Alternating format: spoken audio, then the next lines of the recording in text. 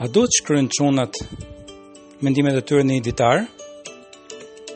Përshëndetje, unë jam Endrit Mullisi edhe ju falenderoj që më dëgjoni edhe sot. Besoj që do të kemi një kohë të mrekullueshme bashkë.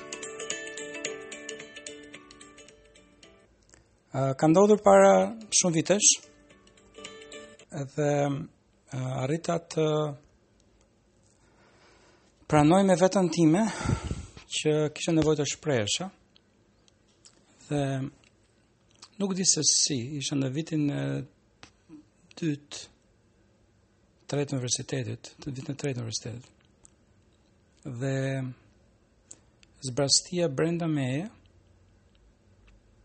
donte që të kërkonte përgjigje. Kështu që me një blok të zi të vogël, xhepi që mund ta mçifja, vendosa të shkruaj mendimet e mia. Dhe ishte gjë e çuditshme sepse asnjë nga shokët e mi atëherë nuk shkruante mendimet e tyre. Kështu që unë isha pak si ndryshe, ndoshta ata e shkruanin nuk të tregonin njeriu, ashtu si unë e mbajta sekret. Megjithatë mbaj mend që në faqet e para të ditarit tim fillova të shkruaj në lidhje me atë që unë ndjesha. Edhe nuk mbaj mend shumë, por më duhet që t'i kthehem të lexoj. Dhe mund të bëj një përmbledhje, po mund të them që nëse përshkrimi im do ishte ngjyra, ngjyrat e fjalëve të mia ishin të zeza dhe gri. Do thotë që unë nuk isha i sigurt se çfarë do të ndodhte me jetën time. Kisha shumë pyetje pa përgjigje. Nuk kisha një shpresë të madhe, duke parë njerëz të tjerë të qark meje. Domethënë askush rreth qark meje nuk po më ofronte ndonjë një lloj ndjenje që mund të them, unë jam gati që ta ndjek këtë lloj personi, jam gati që të dua këtë lloj personi. Kisha shok të mirë, kisha edhe çuna edhe goca, të cilët ndoshta mund nuk më pëlqenin shumë, por ishin rreth qark meje, edhe mund të them që kam qenë shumë përzgjedhës në shoqëri. Mendoj që nuk para i vjen mbrapa njerëzve, edhe isha selektiv tek njerëzit që më vinin mbrapa. Edhe di që kam shkruar gjëra në lidhje me atë që unë kam menduar, por ajo çfarë mbaj mend më shumë ishte që një ditë në fund të prillit të 94-s, në një nga faqet reja unë shkruajta diçka që nuk kam për të harruar kurrë. Shkrova fjalë të tilla: gjeta dikë i cili më do pa interes. Edhe kjo për mua është shumë rëndësishme, se më dukej që gjithë bota ishte me interes. Realisht sot kam të njëjtin mendim, jo gjithë bota, por shumë rreth qark meje janë me shumë interes. Ndoshta me interesa të dukshëm ose të padukshëm, por sidoqoftë unë shkrova sepse gjeta dikë që më donte pa interes, edhe ky nuk ishte një gocë, siç çunat në kohën time ndoshta pra gjë mendonin, por ishte Jezusi.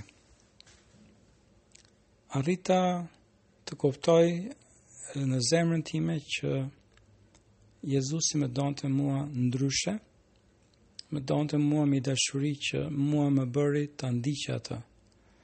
Edhe mund të them që unë nuk fillova ta dua Jezusin pasi unë lexova dhe kuptova Biblën.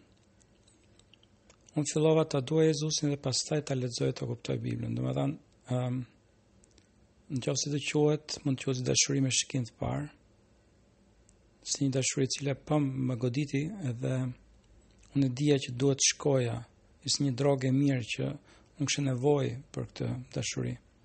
Dhe kjo më bëri që unë të gjeja kohë, harroja gjëra të tjera, qoftë edhe gabim, duke lënë mas dore gjëra që s'kisha qejf për fshi dhe shkollën, duke studiuar, duke lexuar Biblën me orë të tëra. Unë duhet ta kuptoja këtë dashuri, duhet ta shpjegoja për veten time dhe njerëzve të tjerë, sepse me njëherë sapo unë vendosa të besoj në Jezusin, të gjithë e morën vesh. Të gjitha që më njiftin e dëgjuan, sepse duket që kjo dashuri më bëri mua që të mos e mbaj brenda për brenda këtë që ndodhi. Ishte diçka e zakonshme. Dashuri që nuk përjetohet në formë tjetër ose me një person tjetër. Dhe këtë dashuri ka bërë që të vazhdoj. Brenda 2-3 javësh, besoj 3 javësh, isha mundësie për të pakzuar në ujë dhe u pakzova. Dhe përmes gjithë atyre hipje ngritjeve të mia, sfidave që kam pasur, dashuria Perëndisë më ka mbajtur fort, sepse gjithmonë kam thënë si puna Pjetrit, ne nuk kemi dikë tjetër më të mirë për ta ndjekur. Kisha pikpyetje, kam pikpyetje akoma të tjera. Megjithatë, nuk po I gjej përgjigjet jashtë marrëdhënies me Zotin. Ka gjëra që unë kam bërë gabim, ka mëkate të mia që nëse nuk do kisha dashurinë e Perëndisë, do më shtyn të largohesha nga Zoti, sepse do e ndjeja veten të pavlefshëm. Por kuptova që Zoti më ndeshi mua kur isha ende mëkatar. Dhe prandaj unë vazhdoj ta dua Perëndinë dhe kam thënë që unë do ndjek Jezusin edhe nëse të më zvarr. Do thotë që edhe nëse do rrezohen në mënyrë më të keqe që është e mundshme, çfarë do që njeriu I veten mendje. Unë nuk kam bërë të kthyer syt larg kryqit. Sytë mi do të jenë tek mëshira, dashuria e Perëndisë. Nuk e di miq, nëse juve ndjeni që të shkruani mendimet tuaja diku, unë nuk këshilloj që ta bëni, sepse do vlej shumë të shikoni në të ardhmen gjërat që keni menduar një kohë caktuar, sepse ne harrojmë shpesh. Ne mbajmë mend vetëm gjëra të rëndësishme, nuk mbajmë mend detaje, por kur ti shkruan ti mban mend detaje. Edhe unë mund të them që vjet kur fillova shkollën, po bëj një shkollë tjetër teologjike dhe ai profesori diku na inkurajoi që për të shkruar dhe më nxiti prapë të shkruaj. Kështu që fillova prapë një ditar të ri dhe nuk e mbaj gjithmonë. Por mbrëm shkrova disa gjëra që isha duke menduar. Pra kam një shok të ngushtë I cili më dëgjon pa më gjykuar. Edhe e ndjej sikur kur shkruaj Zoti I lexon mendimet e mia. Edhe duke shkruar unë jam duke I folur atij, jam duke U lutur atij. Nuk di për ju, por mua më ka vlerësuar shumë e shkruara, e shprehurit mendimeve të mia. Ndoshta për disa për ju ndoshta e shkruar nuk është dhuntia jo kryesor, edhe unë nuk kam menduar që kam qenë I lindur për të shkruar. Por, siç ka thënë dikush në një trajnim që kam qenë, ti nuk e nevojë të jesh Ismail Kadare që të fillosh shkruash. Unë mendoj që edhe njerëz të cilët janë quajtur më vonë të famshëm, kur kanë shkruar ose kanë krijuar, nuk kanë menduar që ata ishin të famshëm.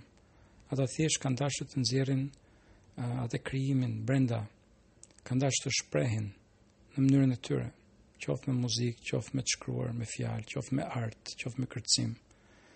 Nuk e di kush mund të jetë mënyra jote më e mirë, po të inkurajoj ty që të shprehesh.